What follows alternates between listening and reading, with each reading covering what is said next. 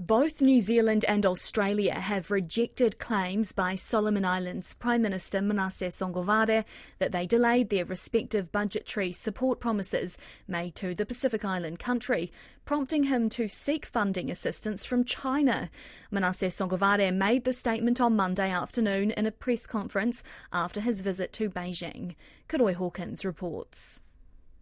Manasseh Sogavare and his delegation of MPs attracted criticism in local media throughout their trip to China last week. It started with an uproar over a remark he made upon arriving in China.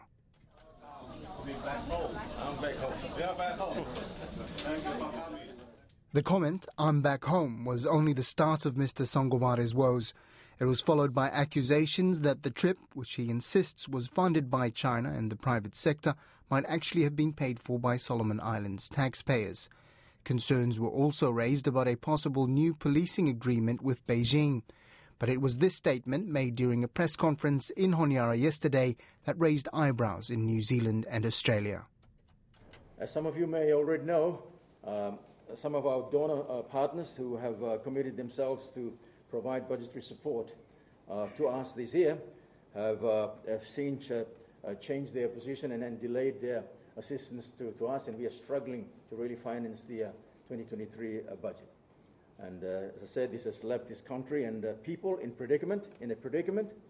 However, I am glad and really delighted to announce that the People's Republic of China has stepped up and committed itself to meet this shortfall by providing the budgetary support that is needed for 2023.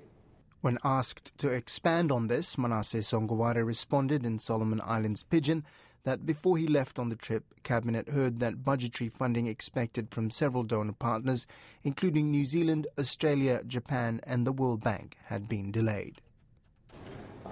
That one really reading in some different ways now. So we've analysed that in different ways. But that's how it is. It's their money, we respect them and their taxpayers. If they want to help us or not help us, that's how it is. But because of that, it has put a little bit of pressure on the budget, especially our priority to fund the Pacific Games. However, a Ministry of Foreign Affairs and Trade spokesperson told RNZ the New Zealand government has not withheld or delayed any budget support to Solomon Islands. Aotearoa New Zealand remains committed to our development partnership and over the past year has provided 10.1 million New Zealand dollars in budget support to Solomon Islands, including for education, economic reform and Pacific Games support. In a statement to the ABC, Australia's Department of Foreign Affairs and Trade also denied the Australian government had backtracked on any formal commitments. Australia has delivered on our budget support commitments to Solomon Islands this year. This support has been provided across numerous sectors in Solomon Islands, including health, education and elections. Manasseh Sogavare eventually conceded that some of this funding was expected to arrive in government coffers this month, but insisted his country would need all the help it could get to deliver on its main priority for this year, which is to deliver the Pacific Games in November. We need to have some. That's how it is. We need to have enough resources there in terms of our revenue. I'm sure it will pick up already. Maybe the money that our friends have mentioned, probably it has already come, because they said it would be by mid-July or towards the end of July it should come. Once it comes, that's great.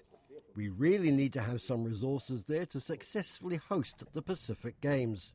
During the press conference, Manasseh Sogavare also questioned what he described as the unneighbourly and coercive diplomatic approach of targeting China-Solomon Islands relations and labelled it as foreign interference in the affairs of Solomon Islands. Mr. Sogavare has not responded to RNZ's questions regarding New Zealand and Australia's rebuttals.